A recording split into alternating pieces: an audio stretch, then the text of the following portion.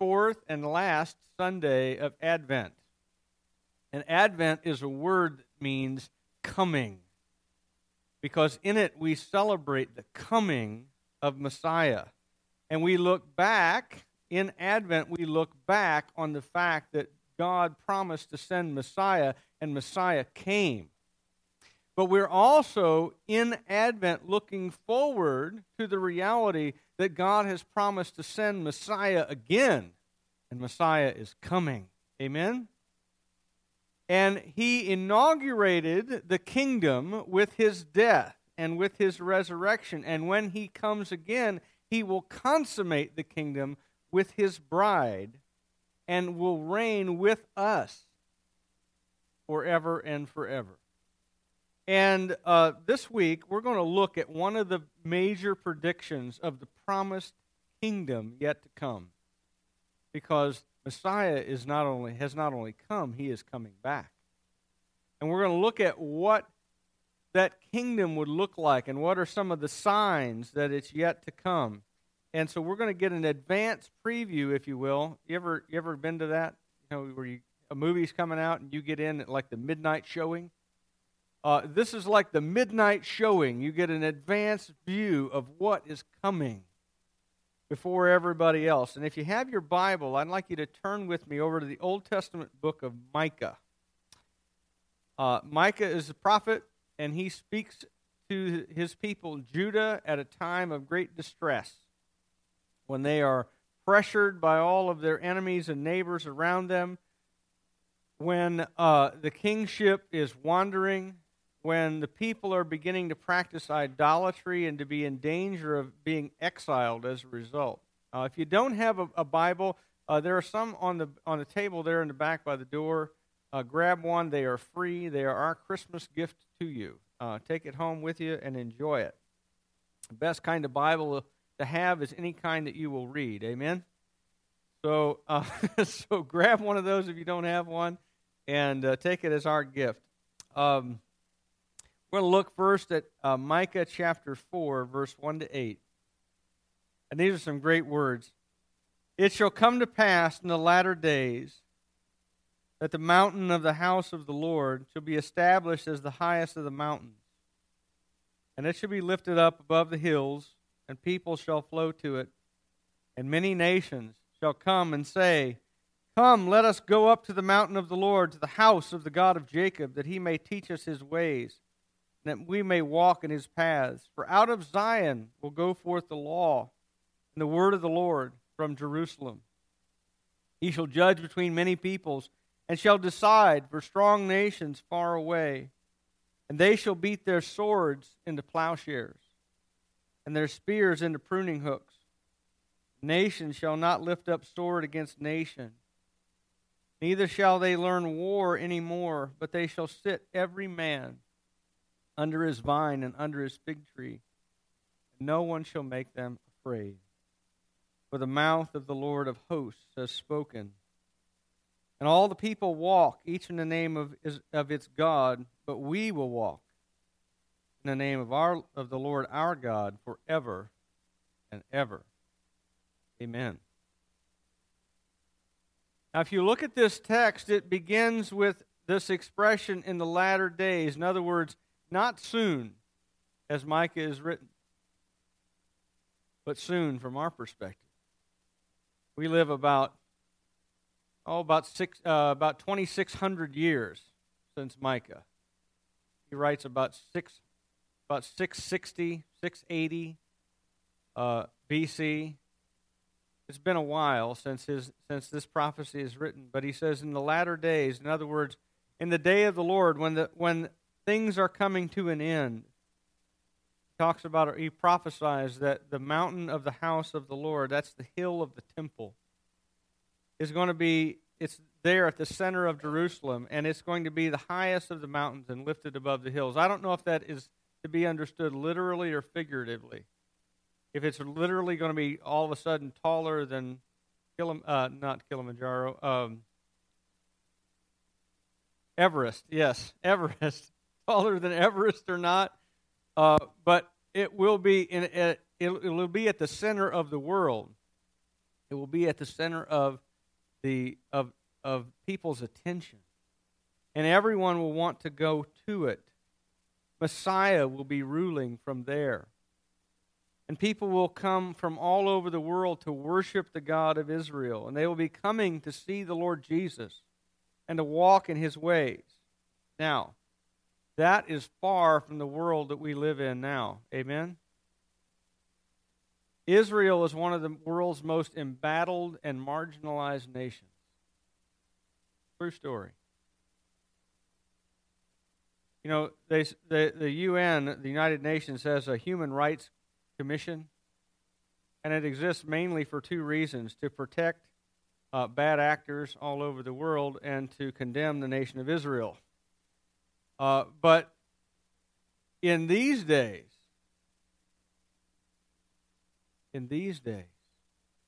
everyone will say, let's go to Israel. Let's go to Jerusalem. Let's go to the mountain of the temple. And let's seek the word of the Lord there. And let's seek to earnestly obey him. And if it's not the entire world, at least the vast majority of it will be seeking out the Lord. And the day is coming when these things will be reality. And it's an amazing promise. Because nothing in Micah's world at the time that this is written, nothing in our world at this time as we read it, indicates that this is coming true. You know, and sometimes people, when they read the prophets, they go, well, you know, these guys just made educated guesses about world events and so forth, and they just kind of, you know, it just happened to work out.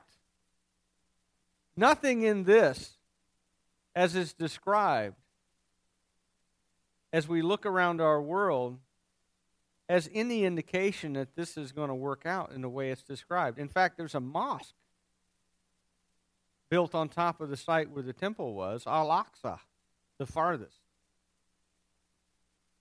that marks the extent of the expansion of Islam in the time of Muhammad. And yet, one day, the temple will be restored, and people will come to worship God there and to learn directly from Jesus how to obey and follow and worship him. And what will be also a reality is that Jesus will rule from Jerusalem. He will sit as judge and king, and his word will go forth.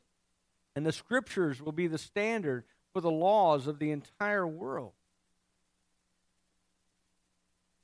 And what's more, there will be universal peace. Look at the text. Look at the text here. Verse 4. He will judge between many peoples and decide for strong nations far away. In other words, Jesus is going to rule the whole thing. And because of that, they're going to beat their swords into plowshares and their spears into pruning hooks. I love that phrase. In other words, they're going to take all their weaponry over to John Deere and have it melted down into combines.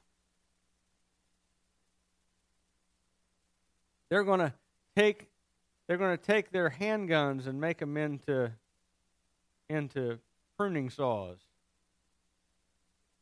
And their tanks and turn them into plows. It's going to be universal peace. Can you imagine what that would be like? It's a world without locks, a world without alarms, a world without growly dogs or fighter planes or battleships or tanks or pistols or bombs or grenades or gas. It's a world without concertina wire and a world without trenches, a world without missiles, a world without treaties that are broken more than they are kept. And because there'll be no more violence, everyone will sleep in their beds at peace with no fear. Look at your text. No one will make them afraid. In fact, what the prophet says is he says everybody will be in peace and prosperity. They will sit under his own fig tree and under his vine. It's the picture of a man. It's a poetic way of depicting peace and prosperity. He's got wine, so he's got good stuff to drink. He's got figs. He's got good stuff to eat. Right? Maybe he wraps them in bacon. I don't know. But in any case, he's got prosperity. No one's going hungry. And there's no more violence. And so he's looking forward to an afternoon where he's got wine, he's got figs, and he's got a nap coming under one or the other, the fig tree or the vine. And this will happen because God himself, the righteous judge, will reign visibly and powerfully from Jerusalem as king. And don't miss his name. This is a great name. It says, the Lord of hosts has spoken. In Hebrew, that reads Yahweh Sabaoth. And when you ever sing the song "A Mighty Fortress Is Our God," we've sung it here, and you come to that line in the song where it says, "Lord Sabaoth, His name, from age to age the same," right? And He will win the battle, right? You know who Lord Sabaoth is? It's the Lord of the armies, the Lord of the heavenly host, the Lord of the angel armies that we sing about. Lord Sabaoth. In other words, God is bringing His army. And guess what? My army makes everybody else's army obsolete. One angel, and I'll mention this again later, but one angel took out 185,000 troops of the Assyrian Empire in one evening. So what do you think about the angel army? You've got nuclear missiles. That's nice. That's cute. Right? That's like deciding you're going to, start a war with a pop gun and Nerf. This is just not, he makes everybody else's army obsolete. You guys go ahead and get your stuff together. The Lord of the armies is coming. And because of that, everybody lays down their weapons. And everybody's at peace. And there's no more fear. Can you imagine how different our world would be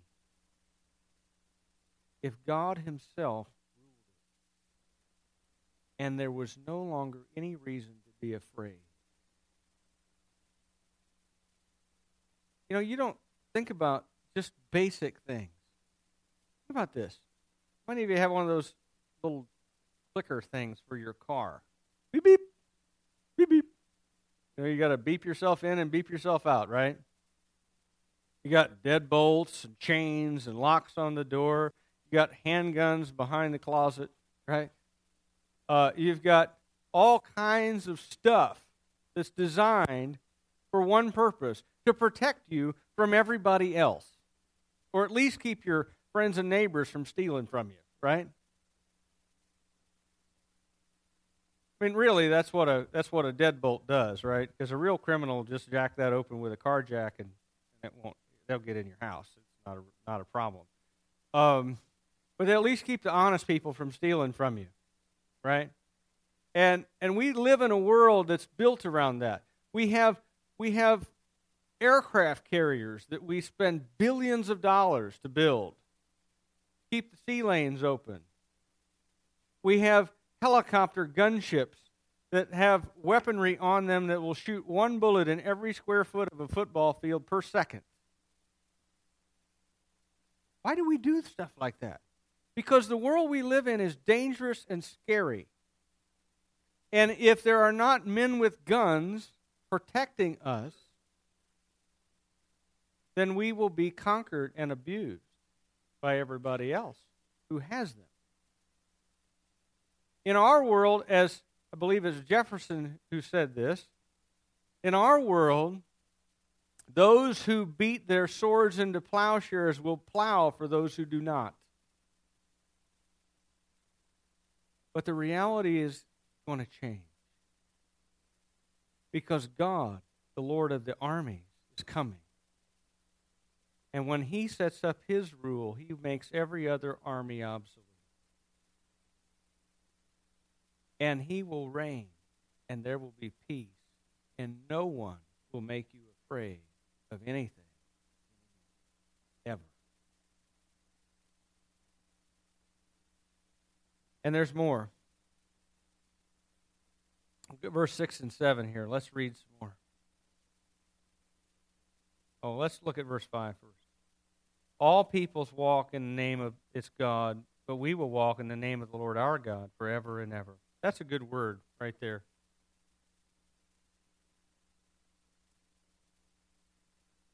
The thing is that there are all kinds of things in our world that are worshipped as gods.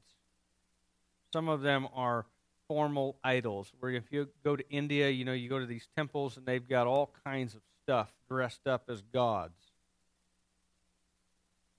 You go to the Far East and everybody's coming to make their offerings at the statue of the Buddha. You go to the Shinto shrine, they do the same thing. You go to an Islamic country and everybody talks about wanting to make their pilgrimage to Mecca to go see the Kaaba and put on their white robe and all of that. It's foolishness. It's idolatry. In our country, we don't do stupid stuff like that. No, what we do is we worship stuff like our car, our television, our house, our leaders, our job, or whatever. We set up all these other things. And Micah here, the prophet, says this, that everything else is a mute idol and a pretender, and it can't save. But this God is the only God worthy of the name God. And He is the one who is coming. And He is the one who promised long ago peace on earth, goodwill to men. And when He comes again, He will establish it. And so He says, we are going to worship our God and Him alone forever and ever. He says, y'all do what you want. Y'all do what you want. Every nation has its own thing that they pursue, but us, we're going to worship our God, the Lord, Yahweh, Sabaoth. We're going to worship Him forever and ever because He alone is coming, and He alone is the one who is able to make the world like this. And He promised He would come, and He came. And He promised that He's coming, and you can take it to the bank. He's coming. And when He comes, He will not come as gentle Jesus, meek and mild. He will come as the Lord of the armies, bringing with Him the armies of heaven to establish peace on the earth by getting rid of evil on the earth, so that no one will make people afraid. It's a magnificent promise, and there's more. Look at verse 6 and 7. In that day, declares the Lord, I will assemble the lame and gather those who have been driven away, and those whom I have afflicted, and the lame I will make the remnant, and those who were cast off a strong nation, and the Lord will reign over them in Mount Zion from this time forth and forevermore. And you, O tower of the flock, hill of the daughter of Zion, to you shall it come. The former dominion shall come, kingship for the daughter of Jerusalem. God is going to gather the marginalized and the afflicted and the disabled and those who were discarded, and together they will be God's people. The last will be first. The weak will be made strong. The outsiders will become the ruling class. And those will all be close to the Lord and will reign with Him as Jesus reigns on David's throne in Mount Zion. And just as it was in the days of King David, the kingdom will be established under David's greater son. And this is a magnificent description of the great day, of the coming of the millennial kingdom. And I myself am greatly looking forward to that day. Aren't you? This is going to be a fantastic day. In the meantime, there are wars and rumors of wars, just as Jesus said there would be. And there remain lots and lots of people and places who, wherever else they might be looking, they aren't looking to Jesus as King, and they're not looking to His Word, the guidance for their life. But this passage is given to us, who are encompassed in that those who have been driven away and afflicted and lame and so forth, that people that are on the outside of society, to tell us the Lord is coming. And you who are marginalized, you who are looked down upon, you who are the dregs of society by society's standards, you I will make the remnant. You will rule with David's son. David's throne. With him.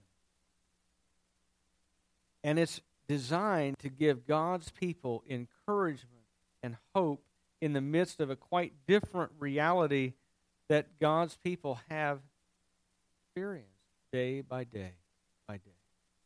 Because the reality of it is, as you read this passage, you go, sounds great, preacher. That sounds all very nice. It's nothing like the world I live in. And that's true. But these passages are given to us to encourage us, to give us hope, to tell us it's not always going to be like this. This is not the way God made it to be, and it's not the way it's going to be. It's just the way it is right now. But the King is coming, and the kingdom is coming, and you will be part of it. Amen? Now, there are some events, and I think this is Micah structures his writing in precisely this way, because he's going to remind them there are some other things that are coming. And when they come, they're going to be difficult, and they're going to be painful, and you're not going to enjoy them very much. But nevertheless, don't think God has abandoned you or forgot His promise.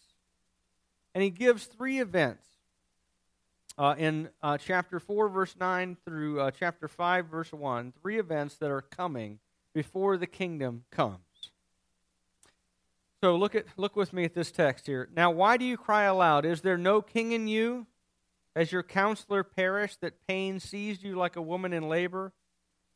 Writhe and groan, O daughter of Zion, like a woman in labor, for now you shall go out from the city and dwell in the open country. You shall go to Babylon.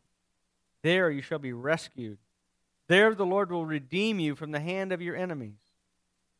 Now many nations are assembled against you, saying, let her be defiled. Let our eyes gaze upon Zion. They do not know the thoughts of the Lord. They do not understand His plan, and He has gathered them as sheaves to the threshing floor. Arise and thresh, O daughter of Zion, for I will make your hoof iron, and I will make your hooves bronze, and you shall beat in pieces many peoples, and shall devote their gain to the Lord, their wealth to the Lord of the whole earth. Now muster your troops, O daughter of troops. Siege is laid against us. With a rod they strike the judge of Israel on the cheek. These are the three events.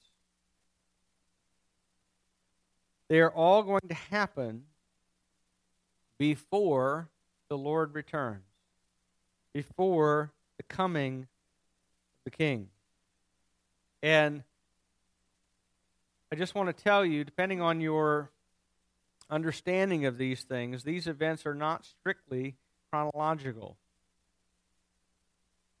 Many times the prophets, and this is common, not just in Micah, but elsewhere in the prophets, many times what the prophet would do is he would see into the future and he would look. And if you've ever been out west and you've been driving, through Colorado or New Mexico or Idaho or one of those other western states where they've got the Rockies there, you can look off in the distance and you see the mountains. And you see what appear to be two mountains that are side by side. And in reality, one of them is much bigger and it's much closer. And then there's another one that's off in the distance, like 50 miles. But they look from a distance like they're side by side right next to each other. And many times the words of the prophets are like that there might be a significant span of time between one event and another, and they might not all be strictly chronological because of the way the prophet saw what the Lord had shown him. But nevertheless, these events will all take place. And I want to show you what these events mean.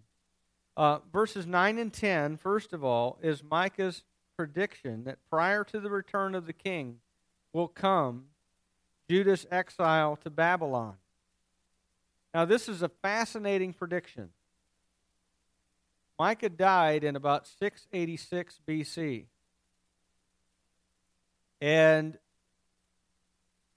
Judah went into exile in 586 BC, 100 years later. And at the time that Micah died, the leading power in the world was the Assyrian Empire. And Babylon was just a vassal kingdom inside it. And so to predict that you'll go into exile in Babylon, well, a couple things are going to have to happen. Number one, Babylon is going to have to rise as a world power, which hadn't happened. And number two, Assyria is going to have to be overthrown such that they're able to grab Israel, Judah specifically, out of Assyria's orbit. And yet that's the prediction that's made. Assyria will be overthrown by Babylon, and Judah will go into exile in Babylon. How did Micah know that? Because he was told by the one who sees the end from the beginning and who is able to know all future events, including all of the contingencies of what if this had happened instead. God knows it all. And there's, on top of that, nothing that the nation of Judah can do to stop their exile. It's going to happen. And, just like he says, it's going to be like a woman in labor. The only way out of, I've never been in labor. I have watched it 4 times. But here's what I know. The only way to come to the end of that experience is to go through it. Once it starts, it's happening. And the only way out of it is to have the baby. One way or another. And that's part of what Micah is saying, that this is going to be a painful time, and it's going to come upon you suddenly, and the only way out of this experience is to go through it. The only way out of exile is to go into exile and then to have the Lord come and get you out of it. Instead of ruling from Jerusalem, the king, the son of David, is going to be put to death, and Judah is not going to have one for a long time to come. That's why he says, is there no king? No, there's not.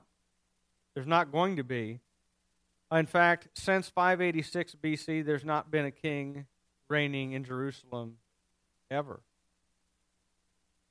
There hasn't been a son of David as king with a kingdom, and there won't be one until Messiah Jesus returns to establish his kingdom and his rule. And in the meantime, he says, you people of Judah are going to be homeless, and you're going to be forced to live in the open fields because Jerusalem is going to be sacked and destroyed. That also happened. In 586, when the city fell, people fled, and they lived out in the fields and in caves and wherever they could get away from the invading Babylonians. And then he says, at the end of verse 10, you'll go to Babylon, but there you're going to be rescued. And that also happened. 70 years later, in 516, God delivered his people, and they came back in peace to Jerusalem and rebuilt the city, rebuilt the temple, rebuilt the walls around the city, and the nation was reestablished. And the second event is verses 11 to 13. And it predicts a time when nations are going to gather all around Jerusalem, and they're going to be hungry for plunder and looting. And in fact, if you look at it, the nations are depicted poetically as being like a rapist looking at his victim. And he's saying, let her be defiled, let us gaze upon Zion. The idea is in a lascivious fashion. If you know anything about ancient warfare and even modern warfare and what happens to conquered people, this isn't simply just poetic. This is what conquering armies did and do in many cases. But what will happen instead is that God will come out and He will fight for His people. And instead of being victims to all these nations that surround Him, the nations who came to conquer will themselves be conquered. They'll be like wheat going to the thresher, and those who thought they would come to Judah and give her wealth to their gods will be plundered, and their wealth will be given to the Lord instead. And the question is that rises up about this prediction is when? It's possible that Micah has in mind the Battle of Armageddon, when nations from all over the world will surround the city of Jerusalem. According to Zechariah 14 and Revelation 16 and Revelation 19, that'll be a time when many nations do surround the city, and the Lord of all the earth will fight against them, and they will be defeated. But it's also possible, and I think it's more likely in this case, that Micah is talking about his own day. Because during the reign of Hezekiah, who was the last king who reigned during Micah's ministry, that's exactly what happened. The army of the Assyrian Empire surrounded the city of Jerusalem. And because the Assyrians were a multi-ethnic, multinational empire, they had troops from all kinds of different nations that were part of that army. And yet in one night, as I said, 2 Kings and Chronicles both tell this story, that in one night, the angel of the Lord went through and slaughtered all the Assyrian army. And what happened after that was that people realized, hey, where'd all the guys go? They were all here, and they went out and they saw the entire army laying there dead in their tents. And they took their stuff and went back to Jerusalem with it and made offerings to the Lord with it, in praise to God over the fact that He had miraculously delivered. Because before this, Sennacherib, the Assyrian general, is standing there around the city and going, hey, you need to just go ahead and surrender already. Because my God, the God that I serve, He is king in heaven, and I don't know who Yahweh is, but none of the gods of all the other nations that we've invaded have been able to save them either, and it'll be the same with you. And God said, oh, really? I will vindicate myself and my people who worship me, and all of you are going to die. And they did. Because God is able to save His people no matter the circumstance. And the people did plunder the Assyrians and take their stuff and devote it to the Lord. And the third event is the humiliation of Judah's king, chapter 5, verse 1. Some commentators think this is a specifically messianic prophecy because Jesus was struck, and He is Israel's king. But the reference to troops and warfare, I think, ties it back to Zedekiah, who is the last king of Judah, who, despite raising an army to fight, was nevertheless besieged, taken captive, chained, and taken to Babylon, where his sons were put to death in front of him, and then his eyes were put out with the sword. He was humiliated. And either way, Micah accurately predicts the humiliation of Judah's king. Well, why does all this matter? Going, okay, very exciting, very good. These things happened historically. Fantastic. What significance does that carry for me today? He tells us about these things, I think, just after He has told us about the glorious kingdom to come for one reason and one reason only. It's to give us encouragement and hope. When the exiles came,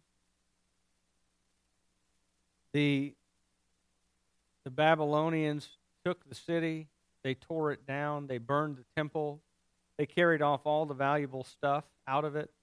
They captured and humiliated their king.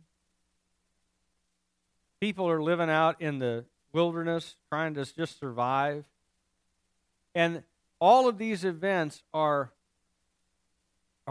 fantastic opportunities to doubt that the Lord cares about you and is there for you and is going to deliver you, and that the kingdom is going to come and you will reign with the Messiah King.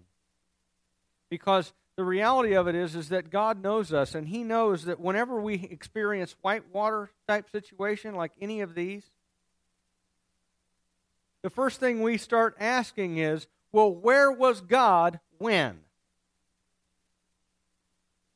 Where was God when this happened, or that happened, or this happened, or this terrible event occurred, or this sickness hit, or this person died, or this flood came, or where was God when all this stuff took place?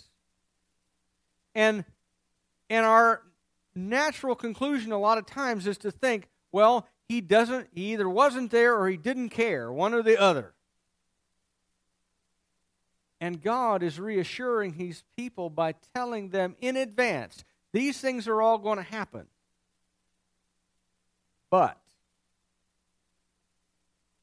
the kingdom is still coming. And Jesus is still going to reign. And there's still going to be the establishment of a kingdom. And you're still going to enjoy it. And in fact, all those who have been afflicted by the Lord as part of the difficulties of this life and the pain that we go through is all going to be worth it because the King is coming. And He's telling them and telling us in advance of when it happened, this is going to happen, but the kingdom is going to happen too. And He's saying, look, you know that I told you all these things will happen. So when they happen, don't wonder, where was God when this happened? Because I told you it was going to. But guess what I also told you is going to happen? This kingdom that I'm going to establish, peace and the rule of Messiah. And when this stuff happens, and it did, you'll know that my word is trustworthy because I told you about it in advance. And so when you're going through the mill, when it feels like someone has stuck you head first through a clothes wringer, when your life gets difficult and hard and feels like it's a 90-degree vertical climb, know that I also told you about the kingdom that's coming, and that you will experience that as well.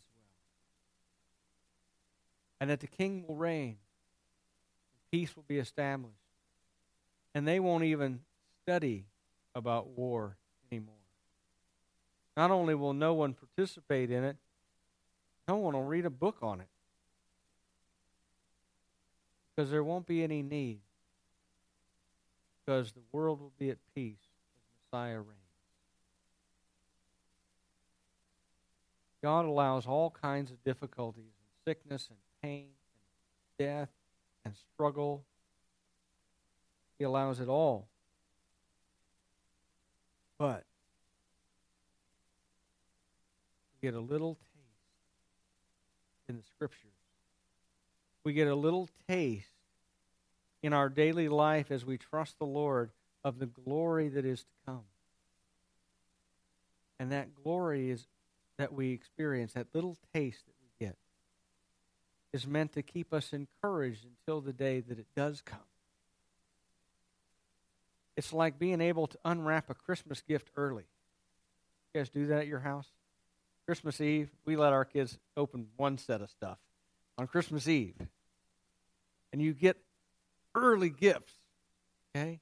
The life that we live now, empowered by the Spirit, saved by the Messiah, anticipating His return is like that. It's like getting a Christmas present early that we get to unwrap and enjoy and go, tomorrow is going to be great, right? This is why this is here. Give us a little bit of a taste early so that we can look forward to tomorrow knowing that Christmas is going to be great. Amen? Merry Christmas, y'all. Let's pray. God, our Heavenly Father, we thank you that Christ has come and is coming, and that his coming will not be like his first coming. He will not come to take away sin. He will come to put an end to it. He will come to put an end to evil forevermore. He will come to establish a kingdom of peace